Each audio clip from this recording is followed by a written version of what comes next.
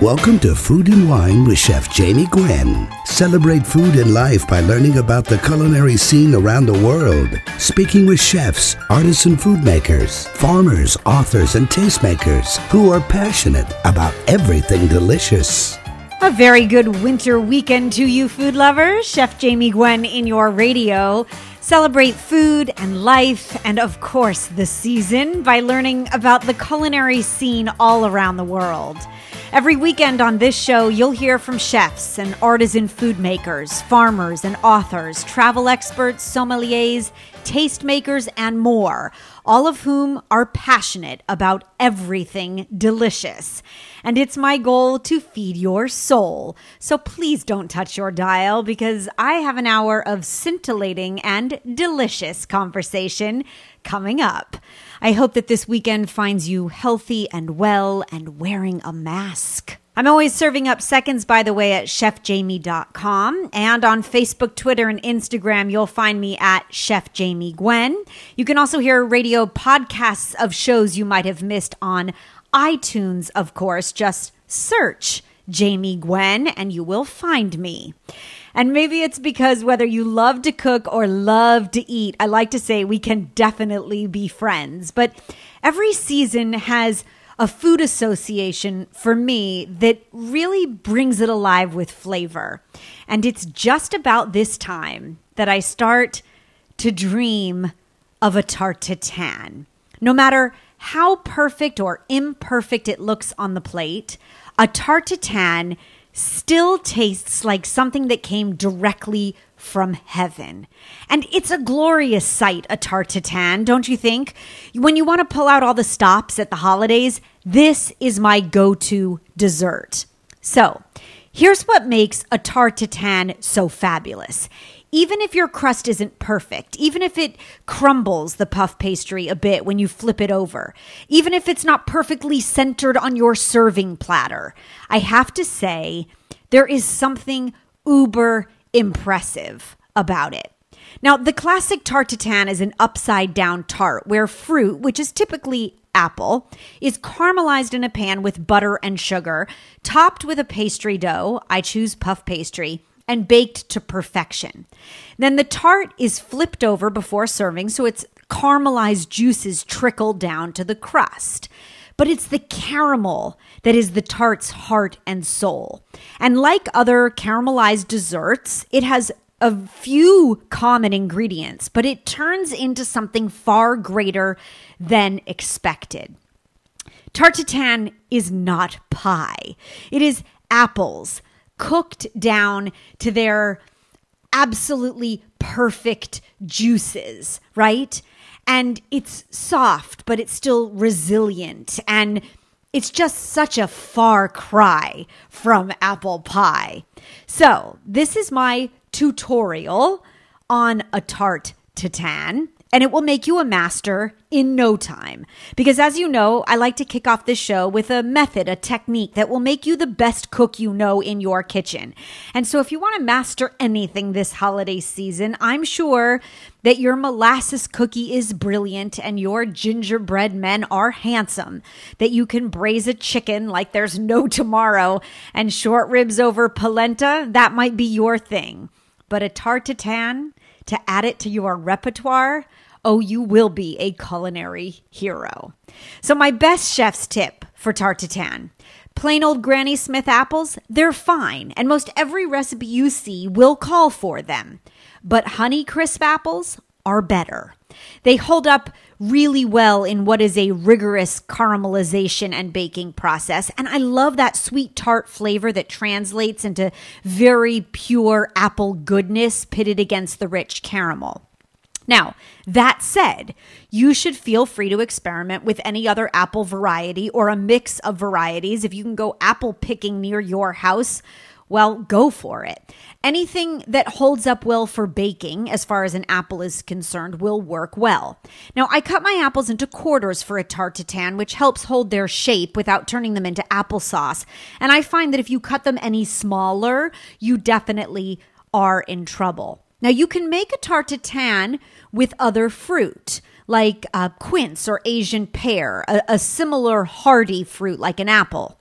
Softer fruits like pears or apricots, you actually add them later. You can do it with peaches too during peach season. Ooh, a peach tarte tatin. Just made myself hungry again. You can do them, these tarte tatin with softer fruit, but you add it to the skillet later on in the cooking process. You make the caramel and then add the fruit later. I happen to love an apple tarte tatin because from start to finish, I will say it is far easier than you think, and it really is a one-pan wonder. Now, here's my best chef's tip. A salted caramel tarte tatin. Oh yes, you can either add half a teaspoon of salt to the caramel as it cooks, or you can sprinkle, you could sprinkle the top of the finished tarte tatin with crunchy sea salt and then serve it. Oh yes. Now, allow me to digress for just a moment because there has been a road to tarte tatin. The tarte tatin was said to have been created accidentally at the Hotel Tatin in France, about 100 miles south of Paris, in the 1880s. You see, the hotel was run by two sisters, Stephanie and Caroline Tatin, and there are conflicting stories about the tarte's origin, but the most common is that Stephanie Tatin, who did most of the cooking, was overwhelmed one day. She started to make an apple pie. The apples were left cooking in butter and sugar for too long. She smelled it starting to burn. She tried to rescue it by putting pastry on top, and then she put the whole pan in the oven. And after she turned the tart upside down, she was surprised when she served it how much the hotel guests appreciated the dessert. And the tart became a signature dish of the Hotel Tatin. Now, research suggests, by the way, that it did become a specialty, but they never set out to create a signature dish. They never wrote a cookbook, published a recipe. And so we do thank them. But as far as I'm concerned, you can take this tutorial to the bank and you can call it your own. Now, I guess the biggest conversation topic to be had when it comes to tarte tatin is all about the flip. Please don't be intimidated by the flip. In many ways, it's actually the least stressful part of making a tarte tatin. I sort of worry most, I will say, and yes, as a professional chef, having cooked for many, many years at this point already, I worry about the point at which I pull the apples and the caramel to bake, because I want it just at that absolute moment of not burnt, not too dark, but deeply caramel. The flip for me is all about running a knife around the edge of the crust, getting a firm grip on the plate and the skillet, which is really the sandwich, right before you flip it. And the tart doesn't have to be smoking hot when you do it, but it must be warm so that you do get the release from the pan. I always do it with oven mitts on, by the way, in case of falling caramel. And you should know, if it eases your mind at all, that the flip is not of great concern because the tarte tatin is still warm, so you can easily nudge the apples that move back into place or that fall out of line, or even those that stick to the pan. And no matter what happens during the flip or how dark the caramel is, the tarte tatin will taste incredible. It's a sure thing. So have some ice cream, preferably vanilla bean, or some tangy creme fraiche on hand for spooning over the top. And trust me, no matter how imperfect, or as I like to call it, rustic, your tarte tatin is, it is guaranteed to be a total win. Now, I've posted my best tarte tatin recipe. You'll find it amazing. It's just 5 ingredients at chefjamie.com. So please do check it out, print it out. And if you have questions or you want to share the beauty of your finished tarte tatin, please email me direct, Jamie, Jamie, at chefjamie.com. Don't touch your dial this hour because coming up, is there anything grander than a smoked prime rib? I don't think so. We are celebrating the season with grilling guru Ray Sheehan. We're dishing on downright delicious grilled or smoked prime rib, and you don't want to miss it. Also stopping by, one of my favorite food lovers, in fact. She is Rebecca Lindamood, and she has truly delectable ideas for everything veggie. Your vegetable side dishes are about to get better. So stay tuned. She has lots to share. Chef Jamie Gwen in your radio. I'm grateful you're listening. Don't go away.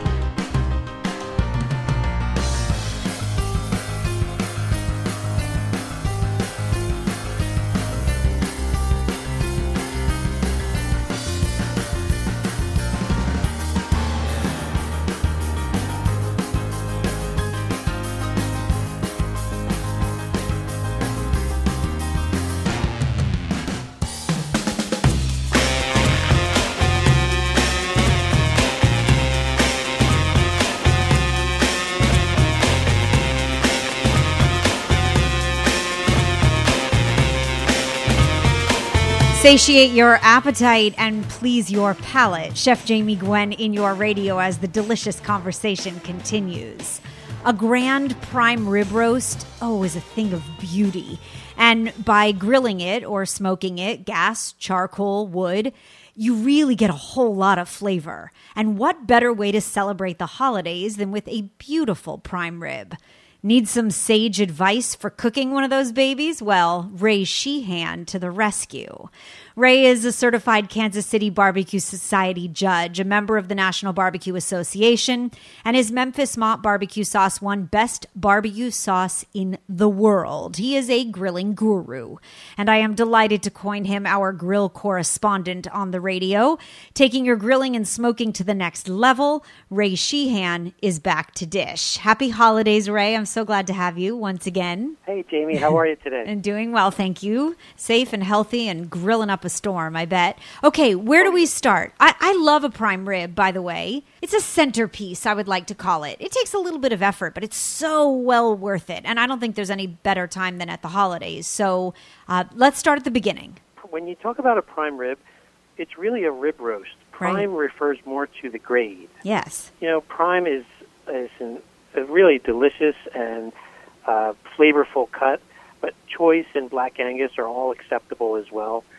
Angus typically has rich and high marble score with lots of tenderness as well. You know, the higher the grade, the more intramuscular and marbling, more flavor equals more tenderness. But I always say you can't have enough flavor, so you want to get the meat on the bone. I really avoid boneless when I'm trying to do a prime rib. Oh, I'm so glad you said that. I say very often on this show that everything tastes better on the bone. So unless it's January and you're eating lean and clean, I say chicken breasts on the bone. I say a crown roast of pork with the bone, pork chops, double cut preferably, with the bone. Oh, yes, yeah. Everything tastes better on the bone. You're exactly right. And I think the prime rib is no exception, but it might be the perfect example. Okay, let's say you're serving prime rib for a Christmas feast. Give us the lowdown. How much do you consider per person, and what's the average size of a prime rib you put on your grill or in your smoker? I will serve, I'll say one rib for every two people. And I'll usually do, like a 6-pound prime rib. It's probably around the average size of one that I'm going to smoke. Right. And when you ask the butcher, oftentimes they'll ask you how many ribs or how many bones, right? So your 6-pounder is probably what? 4 bone? Yeah, around 4 bones. Yeah, yep. Definitely so. And then talk about the fat cap, if you would. I think this is really important. If I'm going to be cooking my prime rib in the oven, I'm going to have it at a higher temperature, and I'm going to want to keep more of that fat cap on it. But since we're going to be smoking it or grilling it, I want to expose that meat to the smoke. I want to start building my layers of flavor and building my crust. So I'm going to only leave about 1/4 of an inch of the fat cap on the surface. So this way, the marbling and what fat there is will start to melt or render as the meat smokes to build my crust. Okay, so when I make a prime rib in the oven, I'll tell you I don't pre-season. right? I make my paste and rub it all over. A different process. I think that great cooks need to be mindful that when you're going to the grill or the smoker, you get, as you mentioned, different temperature, different cooking times, and the process, the chemical breakdown of the meat and the protein itself is very different. So one must pre-season. For smoking, I highly recommend it. Yes. This way it gives the spices a chance to work on the meat overnight. At this point, if you were so inclined and you wanted to help with your tenderness, you can inject it with a little beef broth if you like. Okay. Or for flavor. Sure. But I would do it there. I would do it the night before. So you fire up your smoker. I fire up my gas grill. What temp? Okay. What if we want to use some wood on a gas grill or even charcoal? What's your wood preference of choice? Give us the lowdown. On a smoker, I like to be around 275. Okay. On the grill, we're going to go indirect. So move your hot coals to one side and then put the prime rib on the cold side and close the lid. If I'm doing a gas grill, that's my 2-zone, right? Right. If you're going to do your gas grill, light one burner or light two of the burners out of the four, half of however many you have. Yes. And to infuse some smoke flavor on a gas grill, I purchased one of these little metal boxes that you can put wood chips in. Yep. And they work great on a gas grill. Yeah, you know what I do on my Twin Eagles grill, Ray? It's kind of a cheat, but I take a disposable aluminum pie pan and I poke holes in it. I soak the wood chips, take them out of the water, pile them in the pie pan, and throw the pie pan in the back corner where the heat on my 2-zone setup is coming from. And then I put the cut, the big rib roast on the other side of the grill. And you want to make sure that your temperature gauge is working well so that you get an accurate reading of the temperature inside of the grill, for sure. As far as wood types go, yeah, usually like a mild fruit wood would work well, like an apple or a cherry. Okay. Cherry's really great with nice beef. Yeah. If you like a more pronounced smoke, I mean, you could do hickory, but that might be a little strong. So my secret is pecan wood for prime rib. Pecan wood smoked prime rib. When is my invitation coming, Ray? I haven't gotten it yet. I mean, I know there's a pandemic and all, but really. As soon as everything opens up. Thank you. All right, when things settle. Ray, you are a mean grilling machine, I have to tell you. And I love that I can come to you and say, hey, what's for Christmas dinner? And you tell me prime rib, and then you share all the secrets. So for 2020, I would like to personally thank you for sharing with us so much expertise, so much passion. I hope we can continue in 2021. You are very valued here, and I thank you for being a part of something that I love. Certainly, food is to be shared, and you've been ever generous, so thank you. Oh, thank you so much. I really enjoy it. I love coming on and talking about all these wonderful foods with you. Thank you. And cheers to prime rib. 2021. Yes, to all the hope that 2021 brings, for sure. Cheers to a brilliant prime rib. I do say we have the best culinary thinkers on this show, and we do. When I talk about experts, I talk about the best in their field, and Ray Sheehan is that guy. His new cookbook entitled Award-Winning Barbecue Sauces and How to Use Them was just named Cookbook of the Year. It's also a top pick on Amazon, so please check it out. Award-Winning Barbecue Sauces and How to Use Them. And you can follow him at BBQ_Buddha on social media. That's BBQ_BUDDHA. Ray, I'll talk to you before the end of the year, of course, but I'll look forward to seeing you on the radio in 2021. Thank you again, my friend. Thank you. Yes, always a pleasure. As the delicious conversation continues, okay, now I am so hungry for prime rib, aren't you? There is more fabulous food in your radio right after this.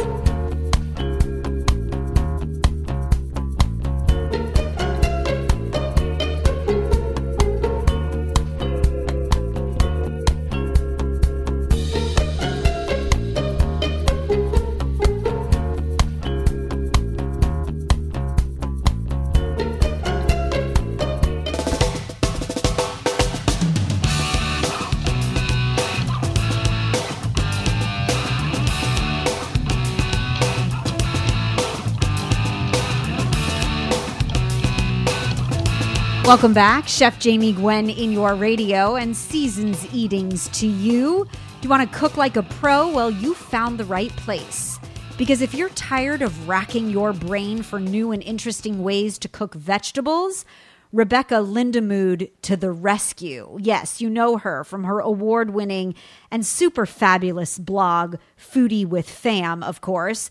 Her third cookbook just released. The author of Not Your Mama's Canning Book and Ready, Set, Dough has just released a book entitled The Ultimate Guide to Vegetable Side Dishes, making it easy and tasty to incorporate more vegetables into everyday cooking.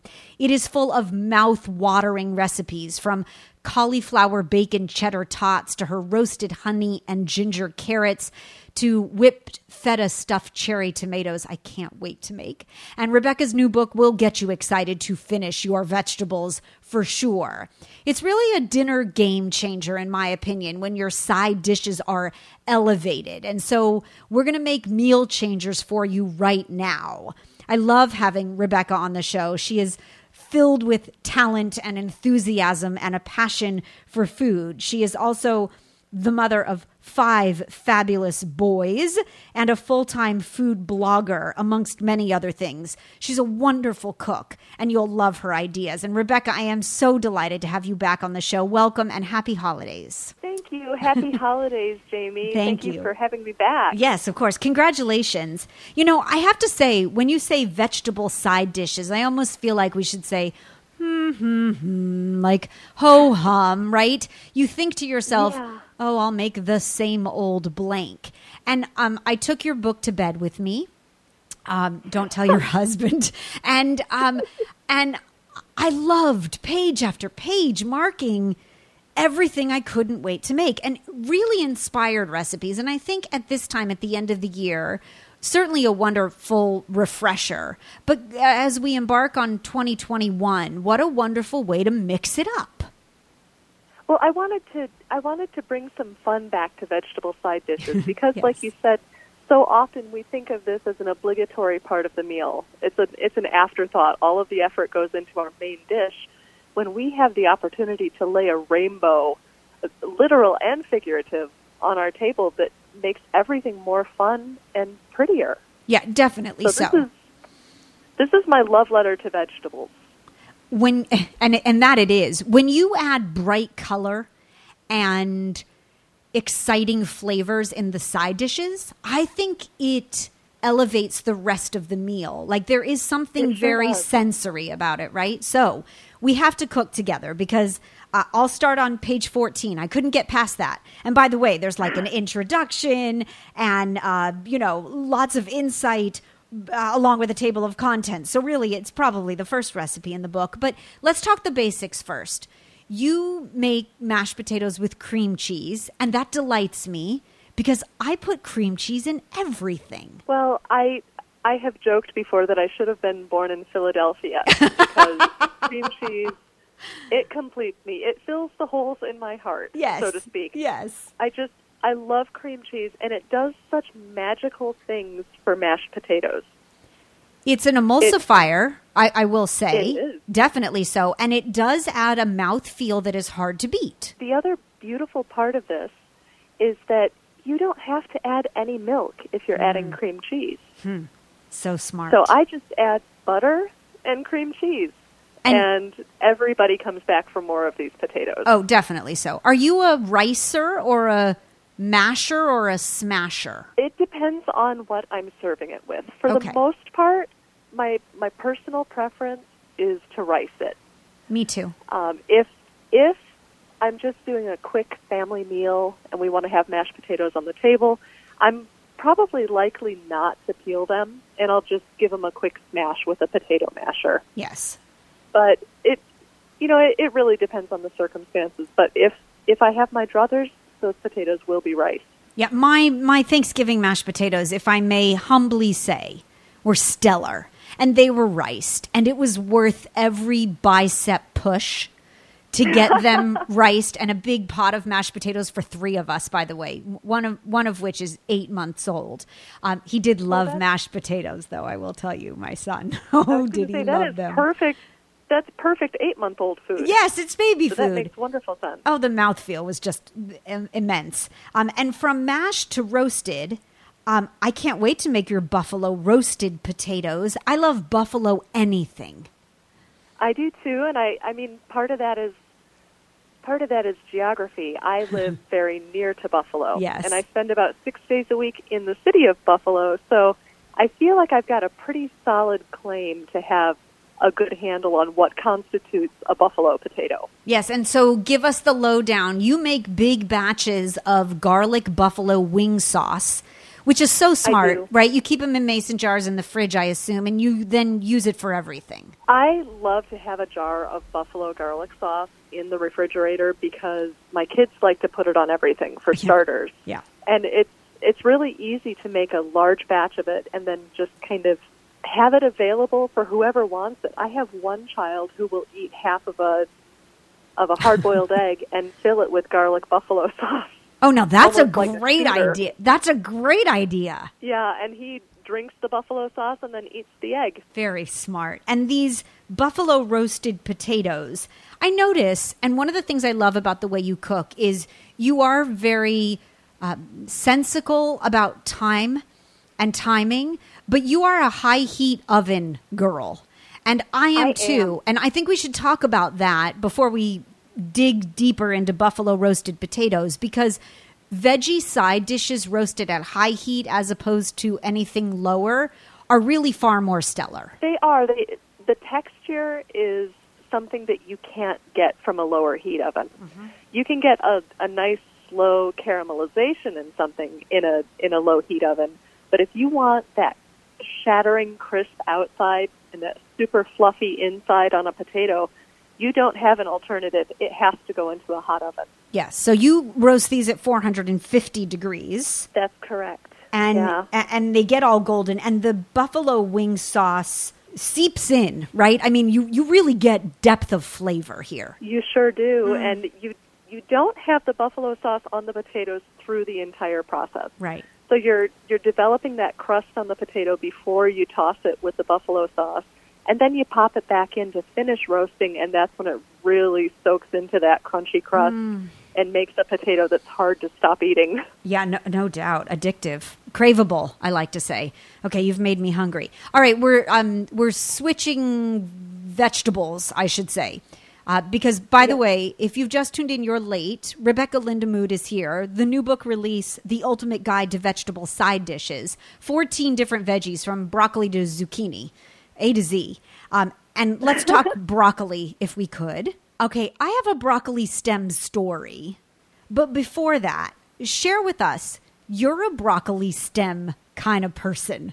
And I love that about you. Yes. Well, I do my best to produce zero waste in the kitchen. That's not always entirely possible. But when it comes to broccoli, there's no part of broccoli that goes to waste in my kitchen. The stem is fantastic. Yes. I don't know why more people don't love it. So I like to shave it up and toss it with a vinaigrette. And in this case, I have 2 broccoli stem salads in the book. One of them has feta, golden raisins, and toasted nuts. Oh, that's the one I'm making. Yeah, they all just complement each other so nicely. It's a riot of texture and of different flavors. It's wonderful. Yeah, yummy. So I was introduced to the idea of utilizing broccoli stems many years ago when I was a child, a kid. At 5, my mother told me at the sushi bar that everything was tuna fish. So I ate it. And the sushi chef, who we still have a relationship with today, a lot of years later, he would take the stems of the broccoli and peel just the exterior and leave them like a little tree stump as a garnish on the plate, Rebecca. And it was crunchy and juicy and delicious. And I remember loving them. And so as I grew up and came up in the world as a chef, I've always utilized the stems. Now, even if I'm roasting the florets, I will peel just the rough exterior, the fibrous exterior of the stem. And that's my chef's treat. I snack on the stems while I'm cooking the rest of the vegetables. So when I saw you making shaved broccoli stem salad, I was overjoyed, really. Rebecca, I don't want to let you go, and we have to take a quick break. Will you keep all your vegetable ideas brewing and stay with us, please? I would be thrilled to. I'm delighted. Good. When we come back, I have 2 words. And how could you not want to make it? Tomato inception. Yes, we are dishing with Rebecca Lindamood, the ultimate guide to vegetable side dishes. Up your game. And don't touch your dial. There's lots more fabulous food in your radio right after this. Don't go away.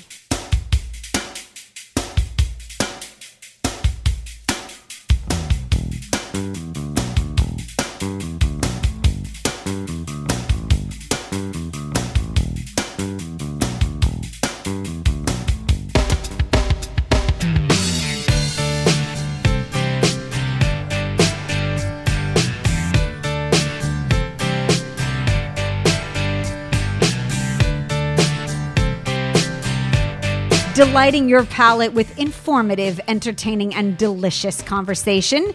Well, at least I hope you think so. Chef Jamie Gwen in your radio. Rebecca Lindamood is here. The blog Foodie with Fam. Her 3rd cookbook just released, The Ultimate Guide to Vegetable Side Dishes. Because you no longer have to rack your brain for new and interesting ways to cook veggies. Where we left off, Rebecca? Tomato inception. Okay, do tell. That's right.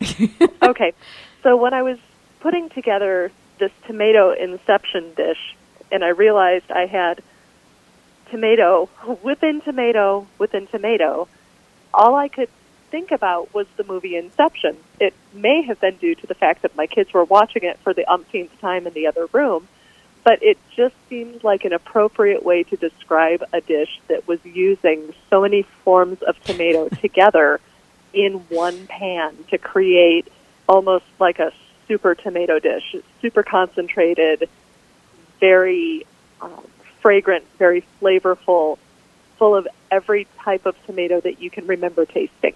Okay, so what would you call this? Would you call this tomato casserole, tomato pie, crustless tomato pie? I mean, I have to tell you, along with meat or with anything, with any protein, you could serve this beautiful dish. Yes, I think, honestly, if I was going to describe it most accurately, it would probably be a crustless tomato pie. Okay. It has a lot of flavor of that southern-style tomato pie that has a pimento cheese type topping. Yes. But it does not have a lower crust. So this is a scoopable casserole, but it still tastes like a tomato pie. Right, and it has everything I love in it. If I may run down, you have ingredients that call for Roma tomatoes or plum, right? And then onion and garlic. There's sun-dried tomatoes, which I love. Put in anything. There's tomato paste. There's basil and thyme and shredded sharp cheddar and shredded mozzarella. And then there is the key ingredient, which makes everything better, mayonnaise. And then, of course, hot sauce and panko crumbs and olive oil. How could it be bad? You know, when you top anything with crunchy, garlicky breadcrumbs, oh, yum! I'm going to eat it. Yes. I may just go for the topping if the rest is sad, but I will eat it. As it happens, every part of this makes me happy. I am a Brussels sprouts fan. I think America has embraced Brussels sprouts over the past many years. You can get them on the vine. You can get them already cleaned. You can shave them in a salad. You and I share a love for air-fried Brussels sprouts, and I loved your crispy air-fried Brussels sprouts with a sweet and spicy glaze recipe. Oh, that one makes me happy. That's one where I can kind of ignore the main dish if this is on the table. Talk Brussels sprouts with grapes and walnuts, because that will be the first Brussels sprouts recipe from your cookbook that I make. You may want to write a note to yourself, giving yourself permission to eat two and stopping. Oh, you finished the tray, didn't you? I did. It was ridiculous, and it felt great while I was eating it, and it did not feel great later. I gotcha. Yeah, no, in moderation. I ate the entire pan of Brussels sprouts by myself. With grapes and walnuts. The grapes get all blistery on the sheet pan, and the walnuts all toasted. What a lovely combo. Yeah, and when you pull that hot pan out of the oven, you hit it with a little balsamic vinegar and some coarse sea salt flakes over the top, and then you get the texture from the salt, and the balsamic vinegar bubbles up on the hot sheet pan and reduces itself just enough and it plays so nicely with the grapes and the Brussels sprouts and the walnuts. That's just beautiful. So smart. Can we talk about the oven a little longer, please? Because sure. I saute mushrooms in a saute pan. Very chef-like. I talk about it a lot. You don't salt them until they've released their natural water content. It's a process. I embrace it.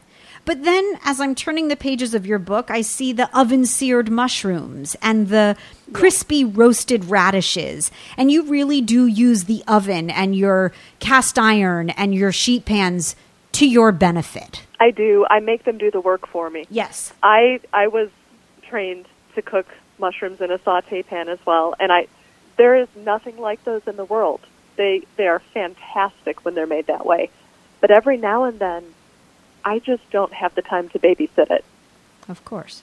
And using this super high temperature on a metal pan takes so much of the babysitting out of the equation. Yeah, it's so smart. You heat the pan up while you're heating up the oven, and it is screaming hot, and you throw the mushrooms on there, you're getting that beautiful caramelization with a fraction of the effort. Yeah, that's brilliant. 475 degrees. And the secret is to heat the pan as the oven comes up to temp. That's right. You can't throw the cold pan in there and expect it to do the same thing. It's got to be in there getting blisteringly hot with the oven. Sure. You really have put a gorgeous collection of recipes together using very available store-bought ingredients, Rebecca, that shares new inspiration, and kudos to you. You know, I see, like you do, a lot of cookbooks past my desk and my kitchen counter. And this book of yours, this third, you've really outdone yourself. It is full of glorious inspiration, and I am so excited to cook from it. So thank you for sharing your passion. As always, we love having you here. Thank you so much for having me, Yes. and have some wonderful holidays. And so that brings us to the end of another hour of informative, entertaining, and scrumptious conversation. Well, at least I hope you thought so. And because I believe that food tells a story every weekend, I tell it here. And I do hope that you'll tune in. I'll leave you with my last bite, my last ounce or tidbit of culinary conversation and dialogue for today. No oven, no egg whites, no fryer. In just 5 minutes, you will have the most gloriously addictive cocktail snack, or something to dress your beautiful board with. Cheese, meat, and what else do you need? Candied walnuts. That's right. They're also the perfect topping for salads, or how about sweets? I like them crumbled over ice cream. And there is no need to toast the nuts first with my recipe because they toast in the pan as they caramelize. So these are my 2 easy, I call them, candied walnuts. You take a cup of walnuts, a 1/4 cup of sugar, a tablespoon of butter, and a pinch of salt in a non-stick pan. And over medium heat, you stand and stir constantly for about 5 minutes. The sugar mixture goes dark golden. The nuts are all toasty. You transfer them to a silicone baking mat or parchment paper, let them cool, break them apart, pour yourself a cocktail, and dig in. I will post my 2 easy candied walnuts on Facebook, Twitter, and Instagram now. Just search Chef Jamie Gwen, and please become a fan and a friend. And meet me here next weekend when the delicious dialogue continues.